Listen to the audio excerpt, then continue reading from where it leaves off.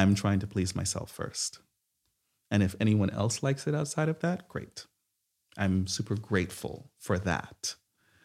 But in the moment, I don't worry or wonder about what other people are thinking about my work.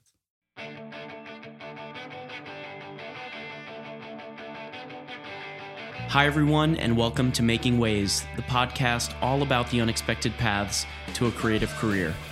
I'm your host, Rob Goodman, and I'm so excited for you to listen to the show today. We've got George McCallman, an incredible art director, designer, and now illustrator who lives here in San Francisco. George has had an incredible career. He worked at some amazing magazines like Entertainment Weekly, Health, Afar, Ready Made, which was a really popular DIY maker magazine. He went independent and then a couple years ago really switched and flipped his career towards illustration. And I'm so excited for you guys to hear the conversation. We're going to talk about overcoming the fear of change. We're going to talk about his first job, everything he learned along the way. And I'm really excited for you guys to hear the episode. So let's get started. George, welcome to the show. Thank you very much. Thanks for having me. Absolutely. So tell me a little bit about what you're working on these days. What's keeping you busy this week, this month? It is a mix on a moment-to-moment basis because there are a few tiers of what I do, and they will ebb and flow depending on the time of the month.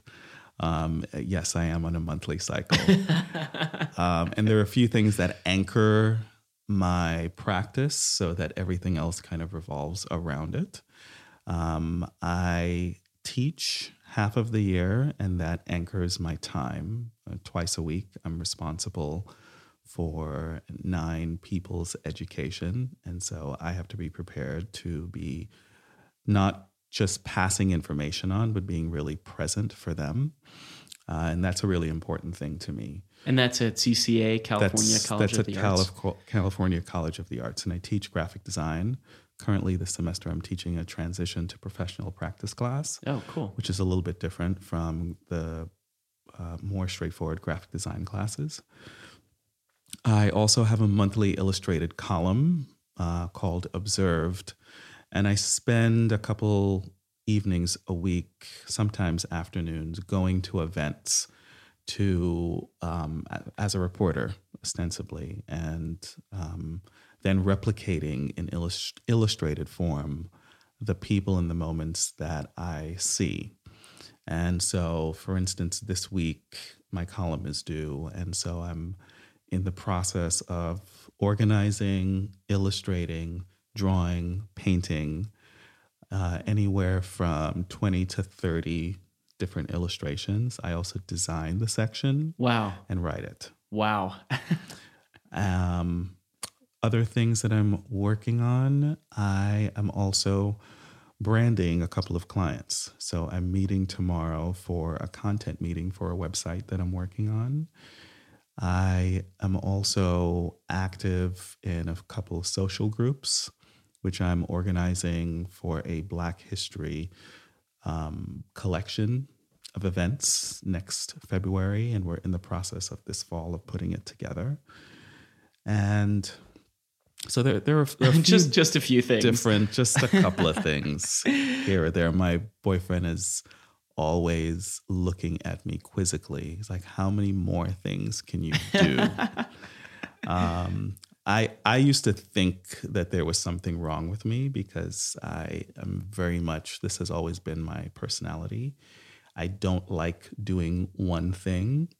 And even if I am doing one thing, it is splintered. There are a few different layers.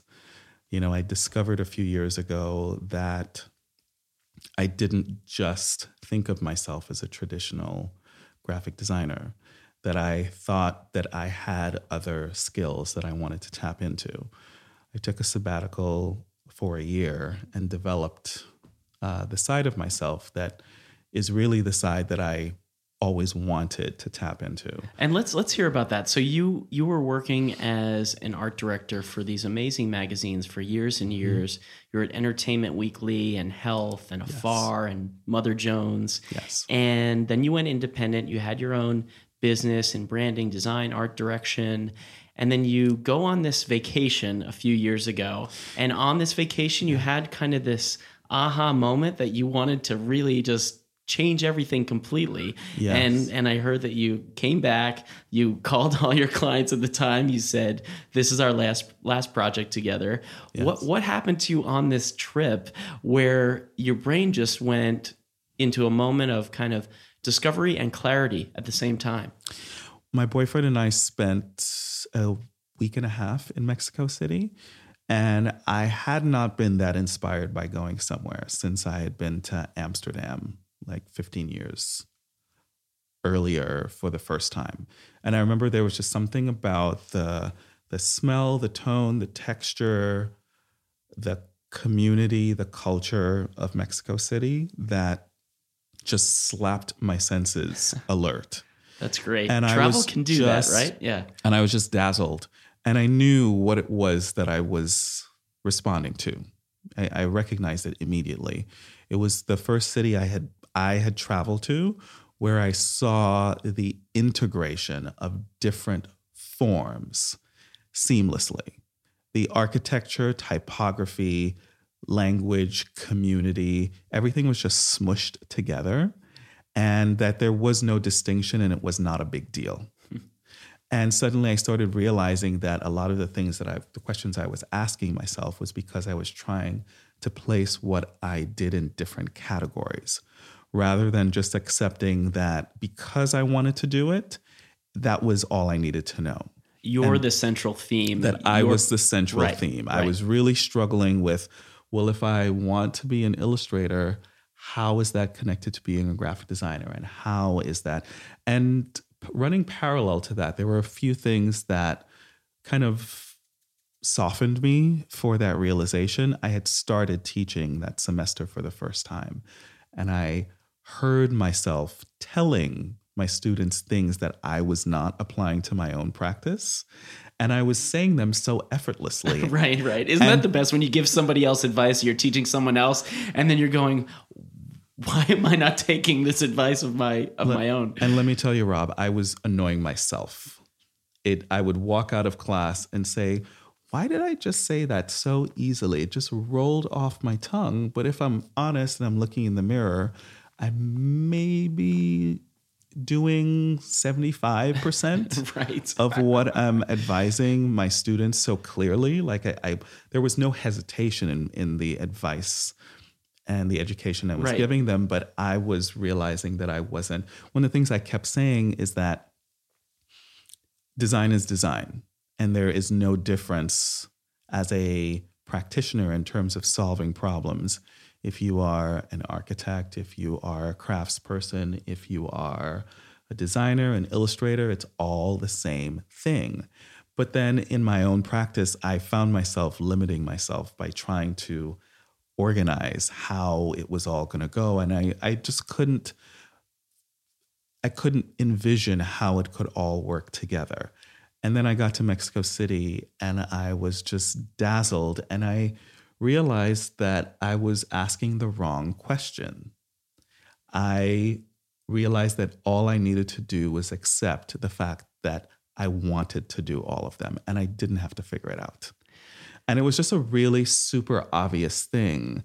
And when it settled on me, it just settled on me in a really big way. I was also separate from my work. You know, my work was overwhelming because I wasn't enjoying it. So I knew I was having difficulty because I was struggling, not because work was keeping me from that. But having a few days where I didn't have to think about clients and think about having answers for people, I had the room to consider my own plight. And when it settled on me, it was just super clear. And I remember turning to John and saying, I know what I have to do. And it was a couple of days after the new year. And I turned to him and I was like, I think I'm going to fire all of my clients.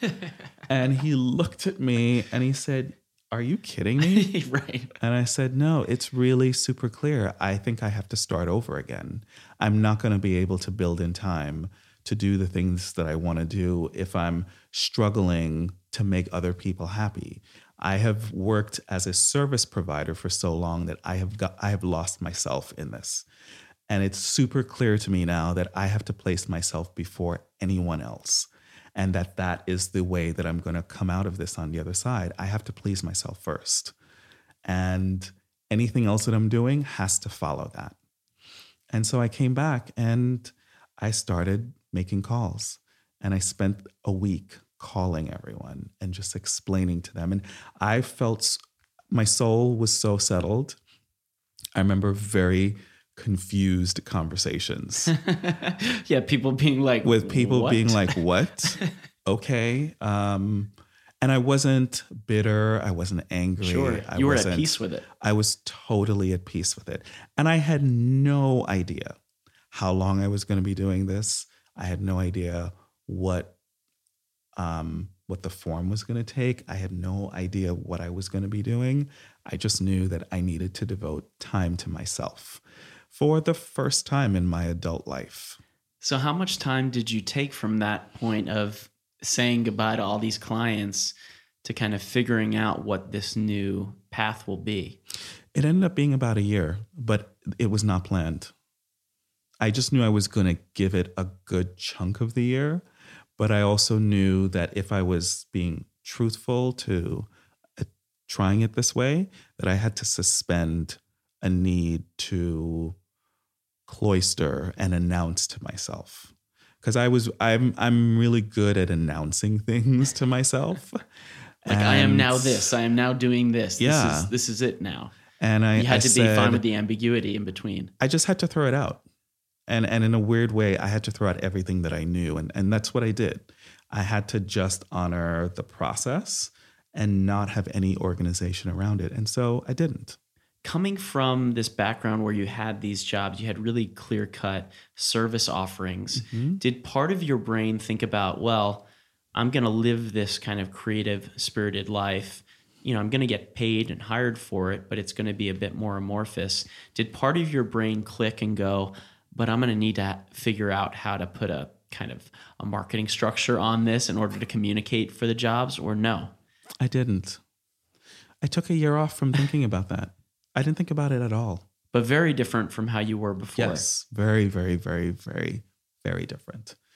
And I didn't struggle with not doing that. I struggled. Like that year, I struggled, but not with that. The one thing that was clear about the whole time was that I trusted the process that I put myself through. And I never that was the one constant through last year that did not let me down, just trusting in the process. I would sit down, create something, often not know where it fit in, and just be delighted with what I was doing, that I was proving to myself that I could do. So I did that Black History Pioneer series. And the next series presented itself as life does. My father ended up being rushed to the hospital just about a week or so later. And I ended up flying to New York, and I did a series of paintings and drawings and illustrations to make sense of that very intense period. And I came back and I started writing. And writing for me had always been, that's actually why I started using Instagram. For me, it was a personal diary. Yeah. And I have two accounts. I have a personal account that I had for a long time that was private. And then I had a studio account. And one of the things that I realized in my hiatus is that I had two different forms of thinking about it. And a friend challenged me. I asked a few people to give me a creative audit, people who and I do want to say one thing about the idea of community. The community in this city has just been titanic for me. I've been able to go to people that I really trust through this and bare my soul and have the support and that, girding. I've been able to steel myself And there were many times last year where I thought, this is a terrible idea and this is not going to work out.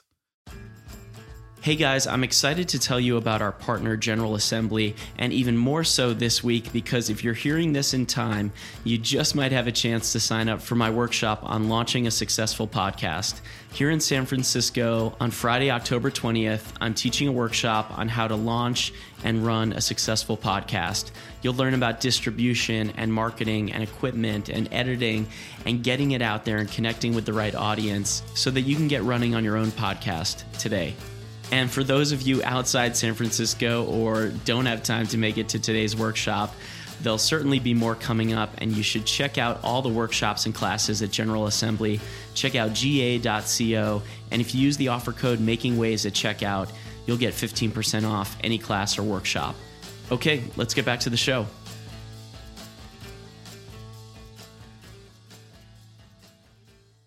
Yeah, and I want to get into that because you're thriving now and you're in such a great place and all this creative energy is just producing from you and impacting the world in wonderful ways. But I want to hear a little bit about that suffering point. I suffered. I suffered. What was going on during that point? What was kind of a low that you weren't sure you would be able to figure your way out of? It wasn't a low. It was a continual low. I thought it was schizophrenic. I knew that I was doing the right thing. And I knew it deep in my soul. I knew it. But the external evidence of that was just very confusing because I started over and I was just living off of my savings. I had no funds that would fund this. Right. And no one I don't come from wealth. And so I've just made the earnings that I've made for myself. And so it was a very real thing. And I ended up speaking. I was really fortunate that I was able to talk finances with the people around me. I didn't have to hold that back. So when I was freaked out about money, I got to say I'm freaked out about money. And it was so refreshing. It was one of the through lines that kept me sane. Because every time I was worried about paying my bills and paying I would talk to people, both rich and poor. Yeah. And I am so grateful, Rob. I'm so grateful. There were so many people that kept saying, keep going, keep going, keep going, keep going. Every single time I would sit down and there were a few key people that would see me lose faith and they'd say, nope, we see you. Don't give up. This is a great idea. And here's why, and here's why, and here's why, and here's why. And that is what just kept me refilling my glass when I was depleted. Friends and associates, there were lots of people who saw what I was doing even before I did and named what I was doing before I did, because I didn't know what I was doing. I was just going on pure gut. And I knew that the time was right, but I couldn't understand how it all fit together. Yeah. And that was really frustrating for me as someone who always had the answers. Right. Not just for myself, but my clients. Yeah. And I had no answers for myself. And the only thing that provided the light through this process was my process. And that's just what I kept coming back to. Oh, I'm freaked out about this, but then I sit down and I can paint effortlessly. That's crazy to me. After not having painted in 20 years. It's pretty crazy, yeah. Since college, and it flows out of me and I feel better than I have felt in my entire life. And how quickly did you get the column that you got? Like a week later? No, that was... Is it it's in the Chronicle? It is in the Chronicle. Just the Chronicle. Yeah. Just the Chronicle. Yeah. I say that jokingly. It's an amazing accomplishment for being, getting into this so recently. The crazy thing is I love it. I didn't think it was a great accomplishment until a couple of months ago. And I was detailing the events to a friend of mine of how this column came about. Yeah. And she said, I thought you've been doing this for years. And I said, no, I've just been doing this for a year. And she said, are you kidding me right now? So you just came up with this idea for a column after illustrating for a few months, and you don't know that this is a big deal? And it was the first time, honestly, that I was like, oh, no, you're right. But sometimes when things come, you don't reflect on, when they come easy, that's good. You're going the right direction. But no, but it's not that. Okay. It's not the ease, because it actually is not easy. But where I am is I get super focused when I have an idea. And for me, because of my magazine background, like I know the process involved. So I get deep into the process. So for me, just producing, like I don't stop at some point and congratulate myself for what I've accomplished. For me, it's like, okay, that's done. Okay, next month. ... Yep. And that's always where my head is. So I'm trying to get better, and I am better about stopping to say, wow, that's fucking incredible. Yeah. But it's only just a couple months ago that even my editor was like, wow, this is coming up on a year. And I thought, oh, wow, yes, this is a year. And it's just breezed by, and it's been absolutely amazing. It's been amazing. So I'm going to back up a little bit to kind of say how the rest of the year went. Yeah. Let me hear about it. Because it was a mixed bag. Yeah. And this is important because I want to talk to you about how people can think about transitions in their career and overcoming the fear. And for people listening to understand that it was really hard and how you made it through and how you even assembled this kind of team and community. It was garbled. Yeah. It was totally garbled. Right. Looking back, everything's kind of easy to explain in retrospect, yes. and have the perspective. But yeah, please go on. And I was talking about it as it was happening. So I had some sense of how the pieces were, as they showed up. I tried to layer in how it connected to other things. And the community, once again, people who I could talk to about the various bits and postulate on how it fit into the grand scheme of things, I was lucky that I had the capacity to do that, and that I had people around me that I could discuss those things with. And that was really helpful, because I tend to like to parachute up from what I'm doing to understand the framework of it, but I wasn't concerned about anyone else's perception. I was really just keyed into being able to explain things to myself. Yeah.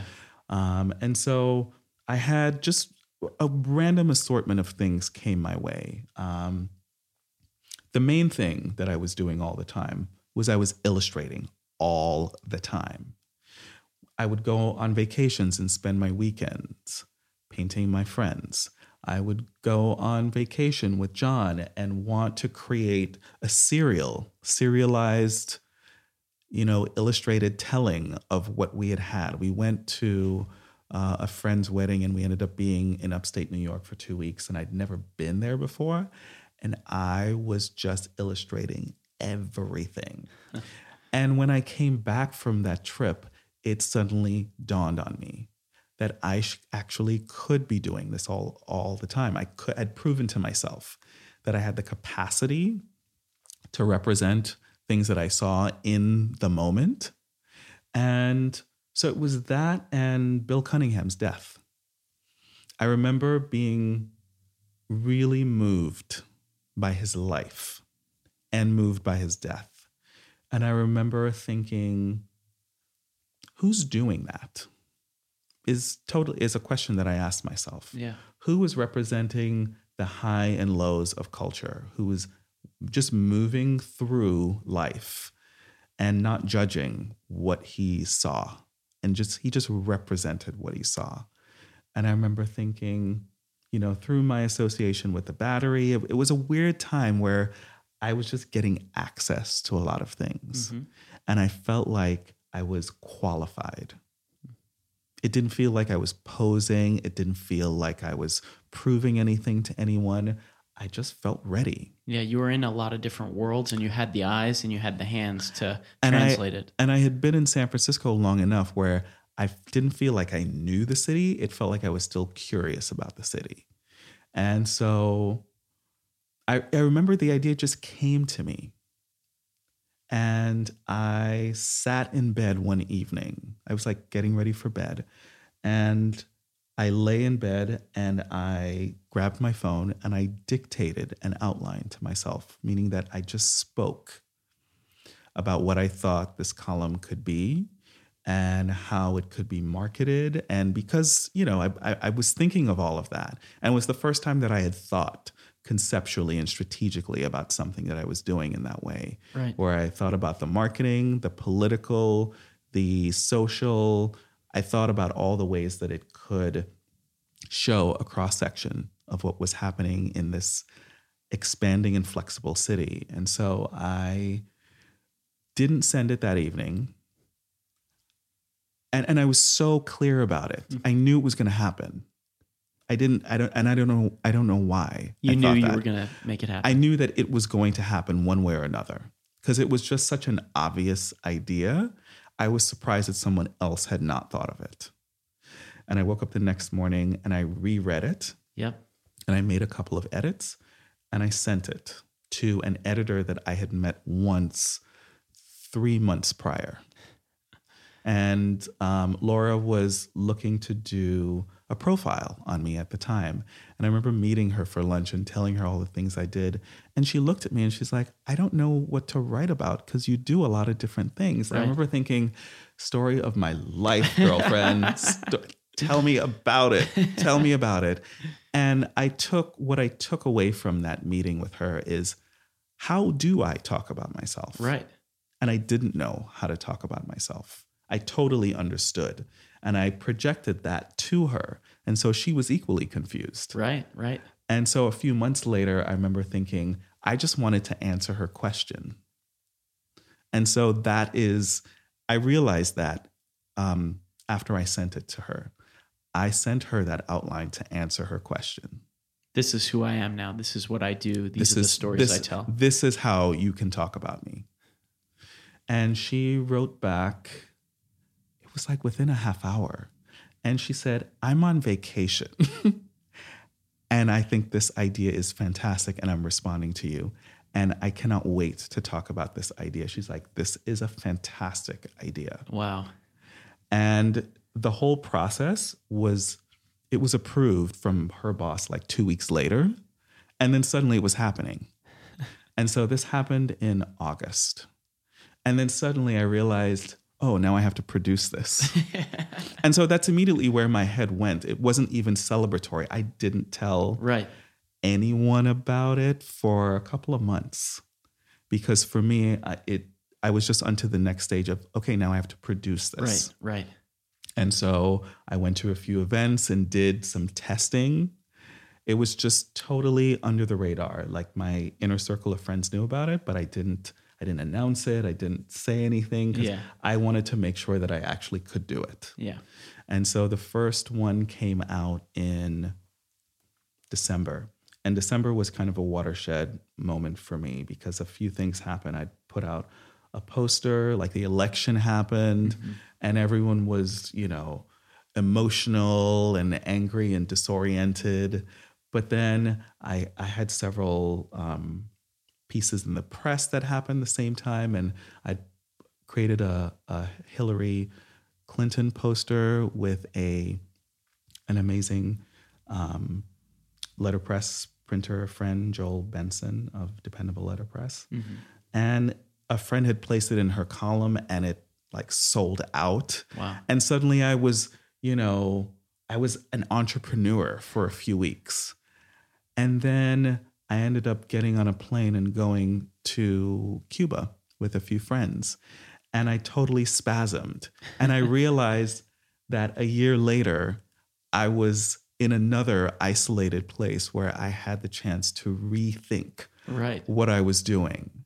And the symmetry of all of that just, I had a total meltdown, and I was just in Cuba, like just trying to What was the meltdown? make sense.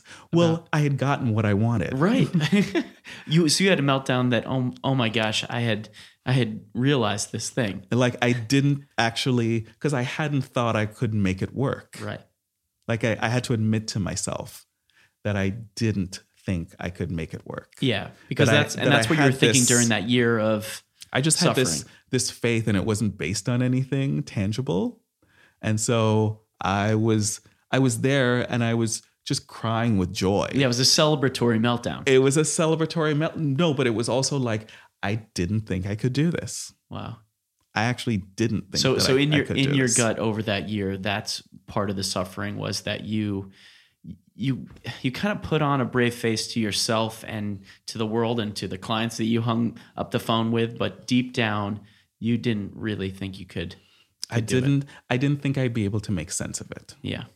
And it wasn't a sense of failure that I was afraid of. I was afraid that I could not explain to myself why I did this.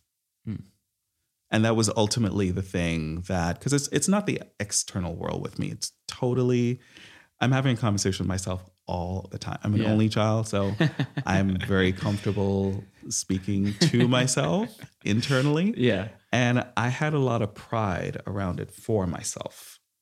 And so I was just like, I don't think I'll be able to justify this. Like And deep down, why did I do this? Like, why did I change my life in this way? Why did I change my life in this way? Yeah. And the worst thing I was feeling was that I would feel like it was a waste. But then I would sit down and paint and create something, and it wouldn't feel like a waste. It would feel like the best decision I'd ever made. Right. So I basically just felt like a schizophrenic mess all the time. Maybe that's part of the reason you were constantly creating, because those are the moments when you felt the best. Yeah. And you could make sense of it and say, well, I don't know, but I know this feels good and I know this looks good. Let me keep going. And the one thing that I never second guessed is when I was creating something, it always flowed. I never second guessed, and I still don't. If I'm sitting down to paint or draw, I don't second guess any of it. And then it's done, and then I'm like, okay, what's next? And I knew that was super special, and I knew that was not the norm. And so I valued it. I didn't take it for granted, and I hope I never, ever do, because I feel like it's my secret sauce. The fact that my creative process for me flows, and it always has. The last couple of years, I was totally an angst-ridden teenager, an angst-ridden, college major, and I was always super insecure about the work that I was doing. I don't have any insecurities about my work, and it's weird. It's weird that I don't second guess. Yeah. And at no point in this process have I worried about what other people thought about my work. I still don't care what other people think. And I also hope that does not change, because it's what has allowed me to be really prolific, is that I don't think about what other people are thinking about. And I deep down have honored the fact that I don't give a shit what other people think. I'm trying to please myself first.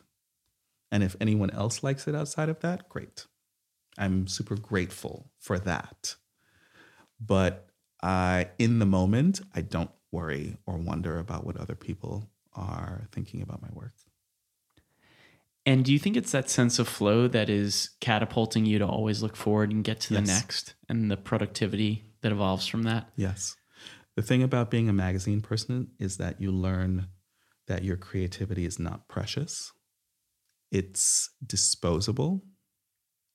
And so you honor things in the moment. And you don't worry about how it's going to be viewed, 5 minutes from now, 5 months from now. You're trying to please yourself for when it's printed, and that's it. Right. Let's talk about that, because I love the fact that your magazine experience basically informed the way that you put together and proposed the Chronicle series, which is phenomenal. And it also now has informed the way you approach work. It informs everything. Philosophy, which is incredible. So let's rewind all the way back.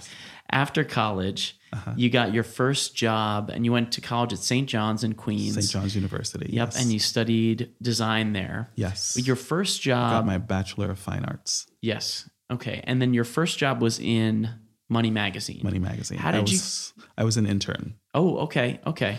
And I was telling the story to my class recently of how I ended up there. I ended up visiting 3 distinct environments to decide what kind of internship experience. And at St. John's, I don't know if it is the same setup, but you take your final semester is an internship. It's a full-time internship. And you go and you interview, and then you make a formal proposal, and then they decide if they want you there. And that's how it was in fall of 1994. And I went to an agency, I went to a boutique design studio, and then I went to a magazine. And I remember the agency, I was really amazed at the time because I met with the designer who ran the art department of the agency was a Black man whose name I unfortunately have forgotten. And I remember just thinking, oh, wow, there's someone that looks like me in this super rarefied field that I know there aren't a lot of people. And I remember the wariness in his voice of how he spoke to me. Like those cadence, those emotional moments always stick with me. I can always read someone in terms of what they're not saying when I meet with them. And it's carried me through my career. What was he kind of not saying to you in his voice? That you're going to have to work. You're going to have to work harder than the other people around you. And I appreciated him saying that as a Black man, that I was not going to be given anything, and that I had to, that if I was coming into that field, it was going to be nasty. And I appreciated him saying that and kind of warning me. And I'm glad that I knew that. And the other 2 places were a boutique design studio where I walked in and I knew I was going to be bored out of my mind. There was soft jazz playing and everyone was super quiet and they were all working and they were obsessing about little details. And I thought, nope, this is not right for me either. Right. This is going to drive a nail through my skull. And I had no reason to be this exacting. Yeah. But kind of amazing as a student, I just had a sense. Yeah. And I walked into Money Magazine and it was dynamic. And, I walked in and the organizer for the art department is this amazing woman named Erica Howard, had this beaming smile. And she's like, hi, how are you doing? And I thought, oh, this is cool. People get to be their nutty selves and there was shouting and noise and Money Magazine, like a lot of Time Inc. publications, were inspired by the kind of newsroom setup. So there was an open room with all of the editors. The art department had its own wing where there were lots of conversations. People would meet and make decisions. And I thought, this is awesome. This would be really interesting. I feel like I could learn something here. And so that's what I ended up doing. And your internship turned into a job, or you just interned there? It turned into a job. Okay.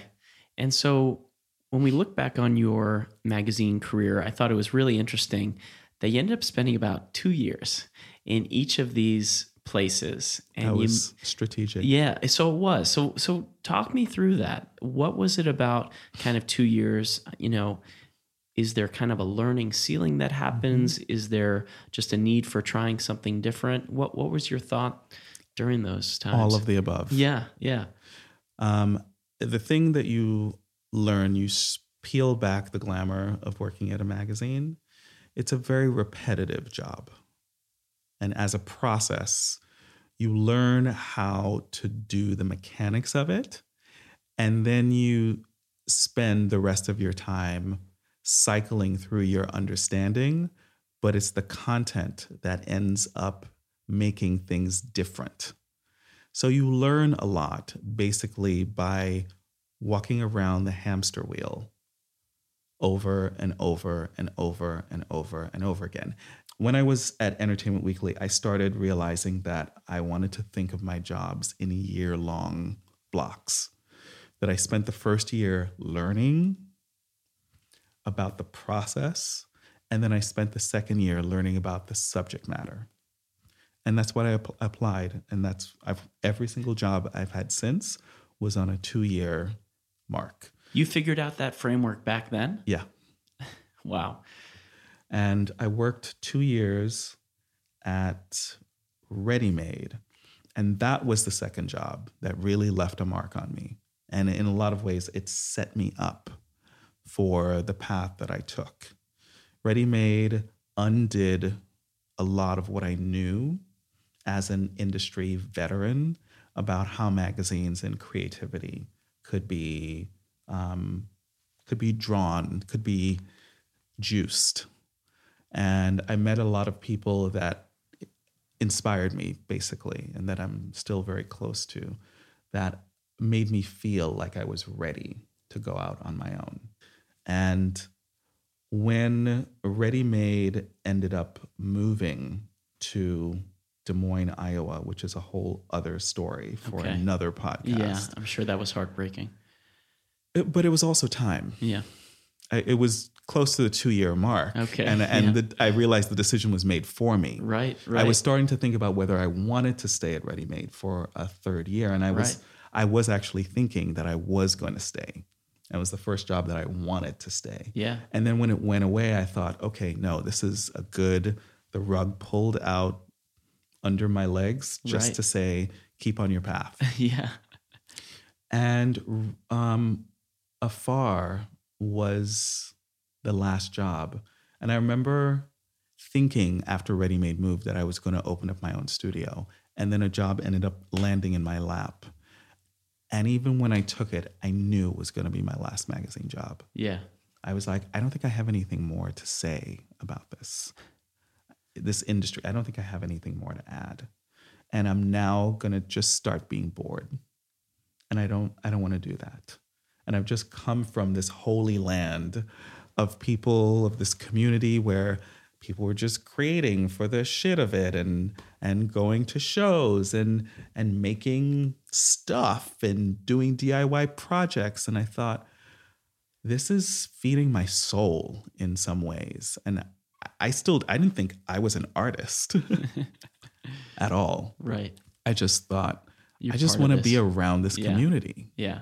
And I want to help them. And so the first few years of my own studio, I spent working with a lot of artists, helping them figure out how to brand themselves. And I was a facilitator, and that felt comfortable and natural to me. And that's how I got into this role as a kind of shepherd and steward and mentor for other folks. And then I realized, no, I don't want to be anyone's mentor. Right. I want to mentor myself. I want to have more of those conversations that I'm so good at with myself for my own work. Exactly. Yeah. George, thank you so much for joining the show. Thank you very much. For the conversation. I really, really enjoyed meeting you and hearing about your path. Thank you. Thank you. Hey guys, that was my conversation with George McCalman. George, thank you so much for joining the show and being so open and giving in your advice, in sharing your story, and really inspiring listeners with how you've gone about creating your career and building this amazing story for yourself from the ground up. You guys have to check out George's work. Go to mccalman.co. That's MCCALMAN.co. And that's the same as his handle for Instagram, which is McCalman Co. So check him out. Look at all the amazing work he's done over his career and then the brilliant illustrations and storytelling that he's doing today. Making Waves is engineered by Jim Heffernan at TTO Productions. Our intro music is by The Sandworms, and we've got some music by Jim Heffernan in the mix too. You guys should sign up for our newsletter at makingwaves.co, where I give a lot of behind the scenes goodies and tell you about upcoming events and workshops that I'll be hosting.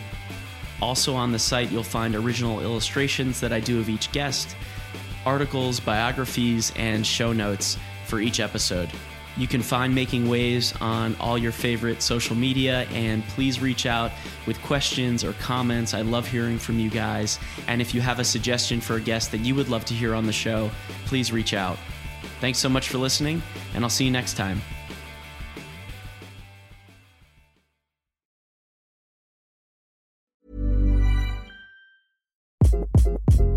Hi, this is Craig Robinson from Ways to Win, and support for this podcast comes from Invesco QQQ. The future isn't scary. Not realizing its potential, however, could be. Just like on the recruiting trail, I've seen potential come in many forms as a coach. Learn more at Invesco.com/QQQ. Let's rethink possibility. Invesco Distributors, Inc.